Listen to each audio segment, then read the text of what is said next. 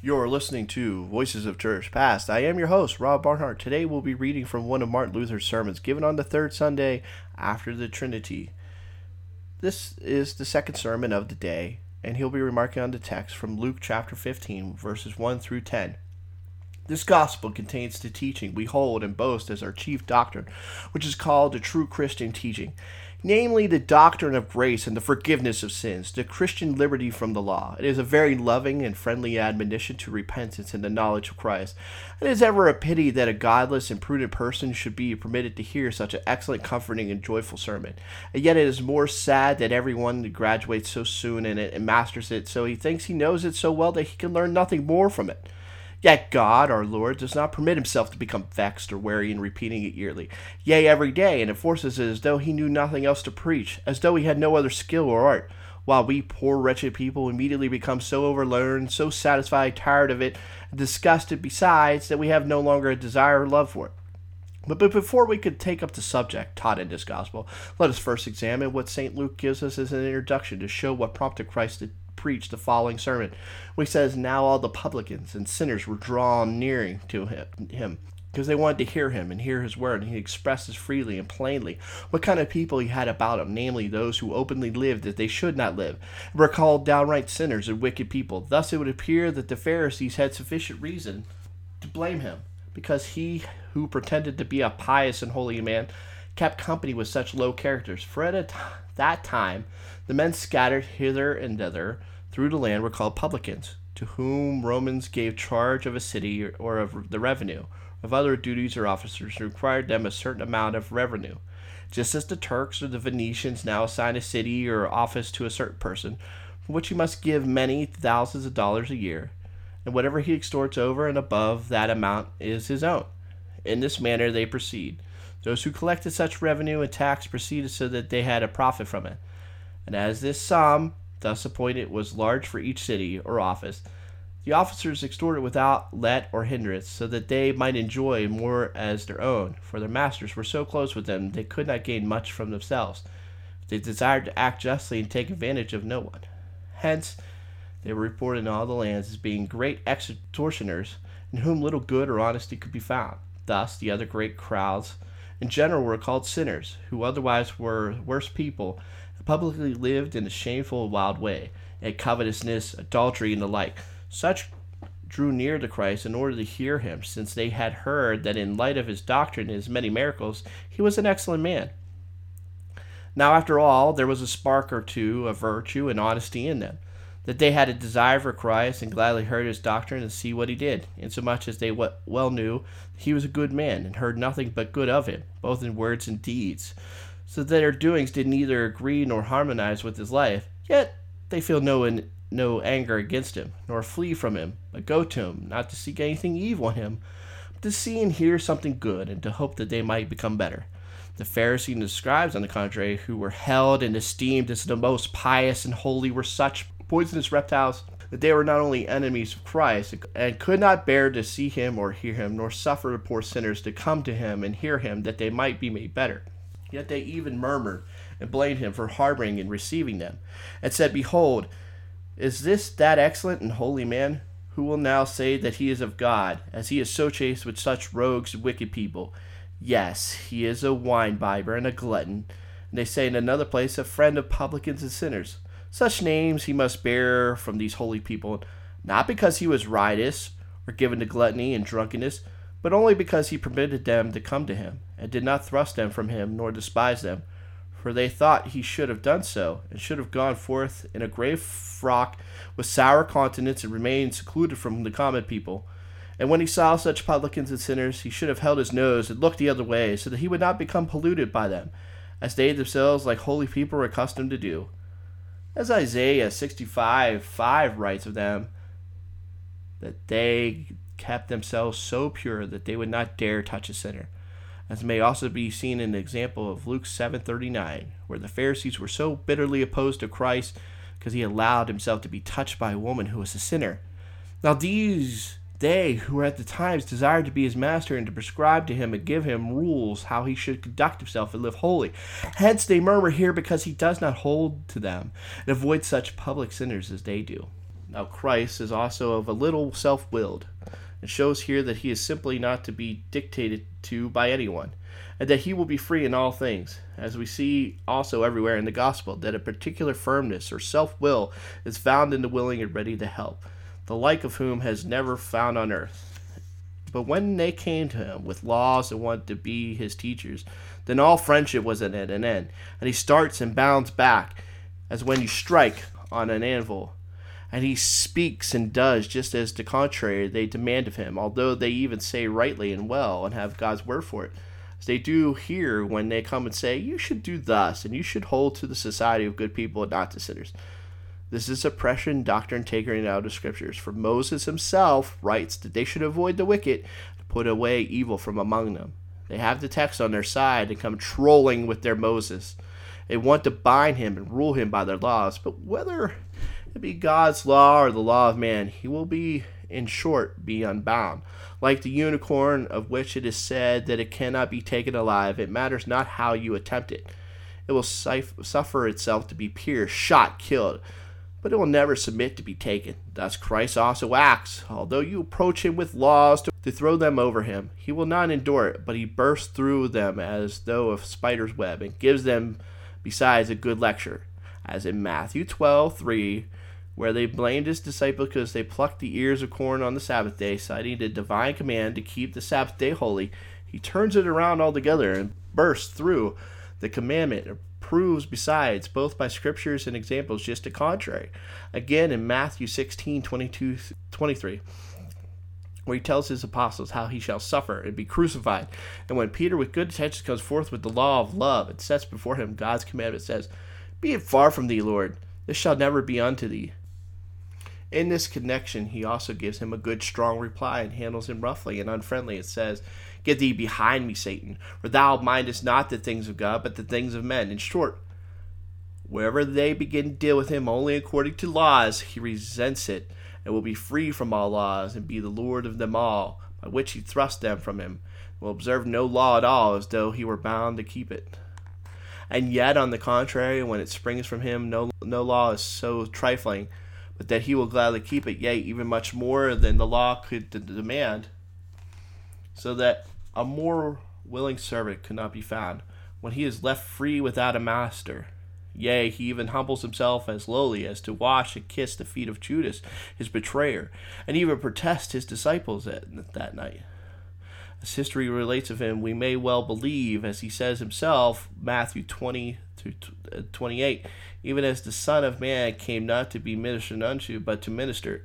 There of course belong the works of the law, but not as springing out of the law, nor compelled by the law, as also may be seen by his life, in that he always goes about hither and thither in the land, sleeps at night on the bare earth, fasts 40 days without rest, performs so many labors that they feared he might lose his mind, Mark 3:21, or harm his body. He does whatever he should and can, but he will be free and unbound, and will have no laws prescribed to him. And whenever one attempts it, there he halts and defends himself most determinedly. Thus he is both the most obstinate and the most kind of all men, and at the same time he is neither stubborn nor slavish, who will do nothing to which he is driven by the law.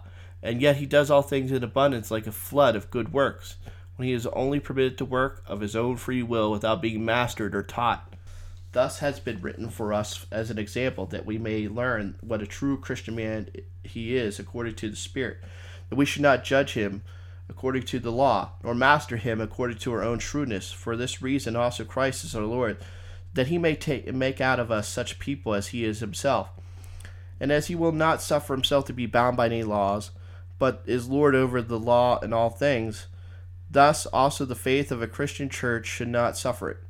For though through Christ and his baptism we are so highly exalted and liberated that our conscience according to faith may know no law, but simply remain unmastered and unjudged by the same, that nothing else may be so cheerful to us according to the internal experience of conscience, that as though no law had ever appeared on earth, neither the 10 nor one commandment, either of God, the Pope, the Emperor, but at all times stand in liberty that we could say, I know no law, and do not desire to know any. For in this state and nature by virtue of which we became Christians, all human works cease, hence all law. For where there is no work, there can be no law to demand work, to say, do this, leave that. But we are through baptism and through the blood of Christ, simply free from all works, justified by mere grace and mercy, even live before God alone by them. This is, I say, our treasure, according to which we are Christians, and live and stand before God. How shall we live according to the outward life in our flesh and blood before the world has nothing whatever to do here? Therefore, a Christian must so learn to rule his conscience before God as to not permit himself to be ensnared by any law. But whenever his faith is attacked by the law, let him defend himself against it and act as Christ does here and other places where he shows himself so firm, exceptional, and odd that neither Moses nor any legal extractor could do anything with him, although he is otherwise the most humble and most gentle and friendly of men. However, this is an excellent sublime art, which no one knows but he alone who was the master of it, who was able to defy all laws and teachers of the law. But we cannot attain to this high degree, for the devil sports with our flesh and blood when he attacks a man in his conscience and makes him tell what he has done and not done, and disputes with him both concerning his sins and piety. Here a man is drawn into a pit of clay and deep mire, so that he cannot extricate himself, but only sinks deeper and deeper. For it rests upon him as a heavy load and presses him down, so that he is not able to rise above it, under which he goes on, and it consumes himself with it, and cannot obtain peace. As I also feel in my own experience, when with my labor I cannot extricate myself, although I labor incessantly, and although I strangle myself to get out of the pit, that I might rise above the law and accomplish enough to compel it to be quiet and say, well, you have done sufficient. No, I am satisfied with thee. But it amounts to nothing, for it is such a deep pit and mire out of which no one can emerge, even if he take the whole world to his assistance, as all can bear me witness who have tried it and still daily experience. Now the cause of this is our entire nature is so that it is in short inclined to be occupied with works and laws, and hear what they dictate and follow those who say, why does he eat with the publicans and sinners? If he would eat and drink with us, then he would do right. Again, why do your disciples pluck the ears of corn and do what ought not to be done on the Sabbath? And they always act and dispute with the law until it says, now you are good. For it cannot rise higher nor understand anything better than that the doctrine of the law is the highest doctrine, and its righteousness is the best life before God. Thus human nature remains in the law, forever captive and bound. And as it lays hold and makes attempt, it cannot never quiet the law, so that it has nothing to demand or to punish, but is compelled to remain captive under the law as in perpetual prison. The longer human nature struggles and afflicts itself with the law, the worse it becomes until it's entirely overcome. What then am I to do when the law attacks me and oppresses my conscience, because I am conscious of not having done what it requires? I answer, behold what Christ does here. He sets his head against it, and grows firm, and allows no law to be forced upon him, even though it is taken from the law of God. Thus you must learn to do and flatly say to it, my dear law, let your contention cease. Go your own way. I have nothing to do with thee. Yes, just because you come to dispute with me and inquire how good I am, I will not hear thee. For nothing avails before this judge, with whom we now dispute, nothing what I am or shall do or not do, but only what Christ is, gives, and does. For we are now in the bridal chamber, where the bride and the bridegroom should be alone. You have no right to enter here, or speak on this subject. However, in this very way, the law still continues to knock and say, yea, nevertheless, you must do good works, keeps God's commandment, if you want to be saved. Here, answer again. Do you not clearly hear that it avails nothing now to consider this?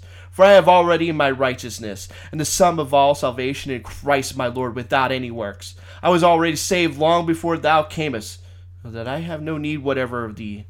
For as I said, where works are of no avail, the law also amounts to nothing. And where no law is, there is also no sin. Therefore nothing shall rule here except the bride alone, in the bridal chamber with Christ, in whom she possesses all things together, and lacks nothing that is necessary unto salvation. And the law must remain excluded with drums and trumpets, and courageously despised, banished when it should attack the conscience. For it does not belong here. It comes out of season and wants to make a great ado where it should not intrude. For here we are in the sphere of the article of faith. I believe in Jesus Christ my Lord, who suffered for me, died and was buried, rose again from the dead, ascended in heaven, and seated at the right hand of the Father.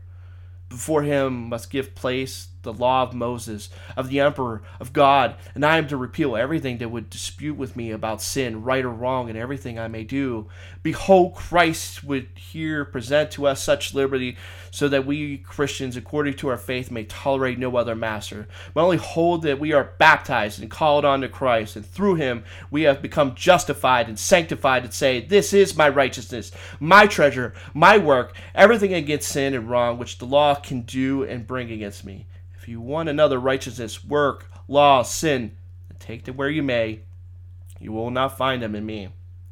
In this way a man may defend himself and withstand the suggestions and temptations of the devil, either referring to the past or present sins, so that these two may be kept wide apart, Moses and Christ, works and faith, conscience and outward life, so that when the law attacks me, it would terrify my heart. Then it's time to give the good law a furlough. If it will not go, bravely drive it away, and say, gladly would I do and promote good works where I can at the proper time, when among the people, but here where my conscience must stand before God, I will know nothing of them. And this only let me alone, and do not speak to me of what I do or fail to do. Here I will not listen either to Moses or the Pharisees, but my baptism in Christ only shall reign here in full sway. I will, like Mary, sit at his feet and hear his word. But Martha must stay out and go about the kitchen and do her homework, and in short, leave the conscience alone. But how is it if I continually still have sin in me? Is certainly not right. I answer, it is true, I am a sinner and can do wrong, but I am not going to despair on that account, or run straight to hell, or flee from law, for I still have righteousness and work far above Moses, by which I apprehended him who has apprehended me, and I cleave to him who has embraced me in baptism, laid me in his bosom, and by his gospel has promoted me to the fellowship of all his benefits. He commands me to believe in him. Where he is, there I command the Pharisees and Moses with his tables, all lawyers with their books, all men with their works, immediately to be silent and to depart. For here no law has any right to accuse or demand, although I have not done it, nor can I do it. For in Christ I have all things in abundance, whatever I need or lack. For I say, is the Christian's doctrine skill, it belongs only where Christ reigns, and the conscience acts as in God's presence. This is not preached to rough, imprudent, light-minded people who understand nothing of it, and who, as St. Peter says in his second epistle, only confuse and pervert such doctrine to their own condemnation, from which they take license to live as they please, and say, Ho! Why shall I do good works? What harm is it if I'm a sinner? Has not Christ abolished the law? Now this too will not avail, for here you must view Christ from another point and observe what he further does. For here he himself says that he is the man who seeks the poor and lost sheep, and besides proves it by his present deed, and that he receives publicans and sinners and preaches to them. Here you will see that he does a great deal more than what the law has commanded, and by his example also teaches thee to do likewise. He is so proud that he will not be under the law, and again he is so willing that he desires to do more than the law can require. Do thou also likewise? And wait not first until you are driven and tormented by the law, but do what you should on your own account without the law, as Peter admonishes in 1 Peter 2:16, as free, not using your freedom for a cloak of wickedness, but as bound servants of God. And Romans 6:18 says, being made free from sin, ye became servants of righteousness. These are they who do all things with a free conscience without the coercing of the law. For the gospel is truly in the heart. It creates a new man who does not wait until the law comes, but being so full of joy in Christ and of desire and love for which is good, he gladly helps and does every good to everyone wherever he can, from a free heart, before he ever once thinks of the law. He wholly risks his body and life without asking what he must suffer on the account of it, and thus abounds in good works which flow forth from themselves. Just like Christ will not be compelled to pick up a straw, but without compulsion he permits himself to be nailed to the cross for me and the whole world, and dies for the lost sheep. This may indeed be called work above work. Therefore learn now carefully to discriminate, both rightly to place and to divide these things, when it comes to the test, And when the law and sin would dispute with the conscience, you must courageously take the word out of the mouth of Moses and tell him to be still, and order him out of your old man, whom you are to lead into the school of Moses, that he may dispute with him and say, listen, you are both lazy, slow to do good, and serve your neighbor. When you should praise Christ, you rather drink a bottle of beer. And before you expose yourself to danger for Christ's sake, you prefer to rob, cheat your neighbor wherever you can. For the same lazy scoundrel who will not move, whose hands will not work, whose feet will not go where they should, whose eyes are not chaste, here you may take stones and smite the old Adam until he does move. Therefore, when Moses attacks me where it is right, I am to say to him, I will gladly hear and follow thee, namely with my hands and my life aside from the faith and righteousness of my conscience before God. There thou mayest reign like a schoolmaster amid the servants of the family, and order me to be obedient, chaste and patient, to do good to my neighbor and help the poor, and to praise and honor God. Besides, allow myself to be disgraced and slandered for the sake of his words, and suffer the world to bring upon me all its torments. In all this I am well pleased, and I am willing to do even more than I am able as to the outward man. For Christ says, the spirit is willing, more than willing, but the flesh is weak. But thus he permits himself to be circumcised, to offer in the temple, to be scourged, crucified, none of which was necessary for him, nor could the law demand them from him. But should Moses go further, where he has no right, that is, into my heart and conscience, there I will neither hear him nor see him. For there I have another great and unspeakable treasure called Christ, with his baptism and gospel. In a word, what concerns the outer man, there Moses cannot burden nor urge too much, but he dare not in the least burden the conscience. For where the Spirit is, who brings us Christ, he is above all the law. That law was not made for a righteous man, yet he at the same time does more than he is able to accomplish according to the flesh. For after the flesh we are nothing but sinners. As to our person, we would of course have to remain condemned under law, but by the virtue of Christ and baptism we rise high above all law. Thus let Moses carry on his rough work, aside from Christ, to urge those who are not Christians, or ever spur the old Adam. For Christians he cannot thereby make either pious nor righteous. But of course he does this, namely, he shows them their duty, which according to the Spirit they will gladly do, and much more besides, except that the flesh does not willingly follow nor obey the Spirit. Then on this account they still need to be admonished and urged. At the same time, the conscience must remain free, for the law has no right here before God to accuse and condemn. Wherefore in Christianity such doctrine and admonition must be upheld, and even the apostles did, whereby every one is admonished and reminded of the duty of his calling. But Moses must be allowed to have absolute rule over those who are not Christians, and burden them both outwardly and inwardly, so that he may force and torment them to do what is right and omit what is wrong, although they will not do it gladly, like the licentious multitude and the stiff-necked people who neither esteem nor understand the liberty of Christ. Although they can prate and boast of the gospel, yet they only misuse it for their licentiousness. They should remember that they belong under Moses, for they are not people who can grasp our doctrine. They go along so securely and think they have no need of the gospel, or that they know it well enough, but it is only for those who thus dispute with the law because of their sins and the wrath of God, and are frightened by it, and feel their hearts say to them, woe is me!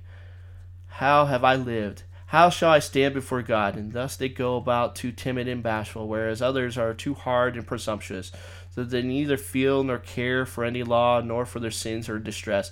Hence to both it is unequally distributed, so that those who ought to have nothing to do with the law are the only ones to feel it. They have too much of it. But others who ought to feel it do not concern themselves about it at all. Yes, the more you try to terrify them with the law and the wrath of God, the harder they become.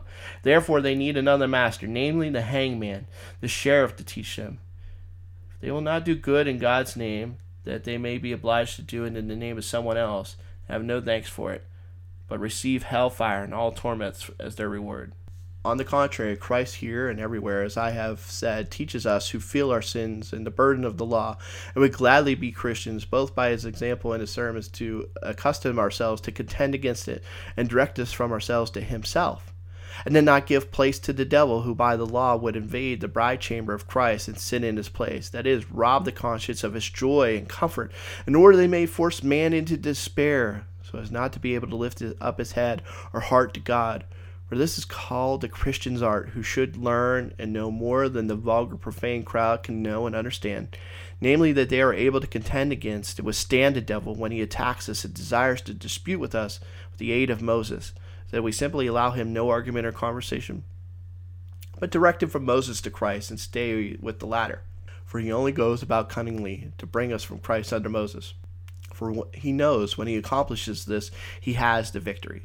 Wherefore be on our guard, that you be not led from the way, or be tempted out of your spirit. But although he already sets forth many things from the law, which is also God's word, which you are duty bound to obey, you can answer him, say, Dost thou indeed not understand that I will not now neither nor hear any law? For we are now within a sphere and on ground, where there is no question as to what I shall do or leave undone. I already know well enough that I have not done, nor do I do, what the law requires. Here is the question. How may I acquire gracious God and the forgiveness of sins? How shall I learn the article of faith concerning Christ? Here I will abide in the arms of Christ and hang about his neck and creep into his baptism. God grant it, and let the law say and my heart feel what they may. If we can only keep this chief part pure, this bulwark firm and well secured, then I will gladly do and suffer externally as much as laid upon me. Behold, whoever learns this art well is truly perfect man, as Christ was, so far above all law that he might also call St. Peter a devil, the Pharisees fools and blind leaders, and stop the mouth of Moses, and order him to keep quiet, and thus live entirely without any law, yet fulfill all laws, and be proud and firm against everything that would bind and lead him captive, and yet also of his own free self be serviceable and subject unto all men. But here we are always deficient, that we can never properly learn this, for the devil lies in our path and leads us so far that we pervert it, and are only too willing and modest to hear everything the law says and become frightened at it, when we should raise our head and neither hear nor follow it. Again, in external matters, we are only too liable to fall into license, when we should courageously keep down the body and exercise it with the law. Then it may be compelled to suffer everything that causes it pain, because it still continually commits sin, yet so that the sin here remain without, where it should remain, and have its Moses to lay upon his back and oppress it. But internally no sin or law ought to reign, but Christ alone, with pure grace, joy, and consolation. Then all things would go right, and man would be prepared for every good work, both to do and suffer all things with joy, with a glad and willing heart, out of good, honest faith in the grace of God through Christ, so that the conscience remain a master over all laws, and the flesh be subject to all laws. Now whoever can do such things, let him thank God, and see to it that he be able to do it only not too well or loudly boast that he has great skill. For I, and those like me, cannot yet accomplish it as we should, although we have indeed tried it most and practiced it the longest. For it is, as I have said, a skill that no one possesses but Christians, all of whom must remain scholars and learn it all their lives, except only those who are secure spirits, who pretend that they alone know everything. Yet with such pretended skill they know nothing at all, and thereby have departed furthest from it. There is no more vexatious thing, nor a greater affliction or harm that can happen to Christendom than that everything becomes full of factions, sects, through such sophists.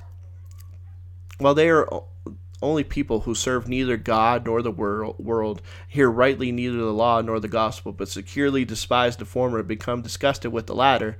We are always seeking some other doctrine, but we do not preach in their behalf, for they are unworthy of it, and are punished by God so that they can never learn it, nor derive any benefit from it. Although they hear it also, that we nevertheless only retain it, they take nothing from it from us, except that they hear only an empty sound and noise of it. This is the first part which Christ here teaches by his own example, how we should keep our conscience free from all dispensations of the law, from all terrors of the wrath of God and of sin. Now let us examine this beautiful sermon of the Lord. And there, Luther leaves off the first half of his sermon and picks up with the second. Here, though, we are well into a long diatribe here from a sermon, so I think it would be best to leave off here. Thank you so much for listening to Voices of Church Past. I am your host, Rob Barnhart. Thank you so much for listening to the show. If you could please do me a favor, could you head over to anchorfm.com and give the show a review, a like, a follow. And this would increase our visibility amongst those in the podcast community on Anchor. In addition, if you would be so kind, could you please head over to Apple Podcasts and give us a review on the podcast? This would greatly heighten, again, our visibility on that device and that podcast catcher, and it would do well to advertise the show, and it would be a free means of supporting the show. Thank you so much. Brothers and sisters in Christ, may God persevere you steadfast in the one true faith given unto the saints everlasting. May He persevere you, so that, brothers and sisters, I stand with you before our Lord and Savior Jesus Christ, free from sin, free from death, in perfect unity in heaven, worshiping our God and Savior Jesus Christ as we ought to now, perfectly. Till then, brothers and sisters, God bless. Thank you so much for listening to Voices of Church Past. I have been your host, Rob Barnhart.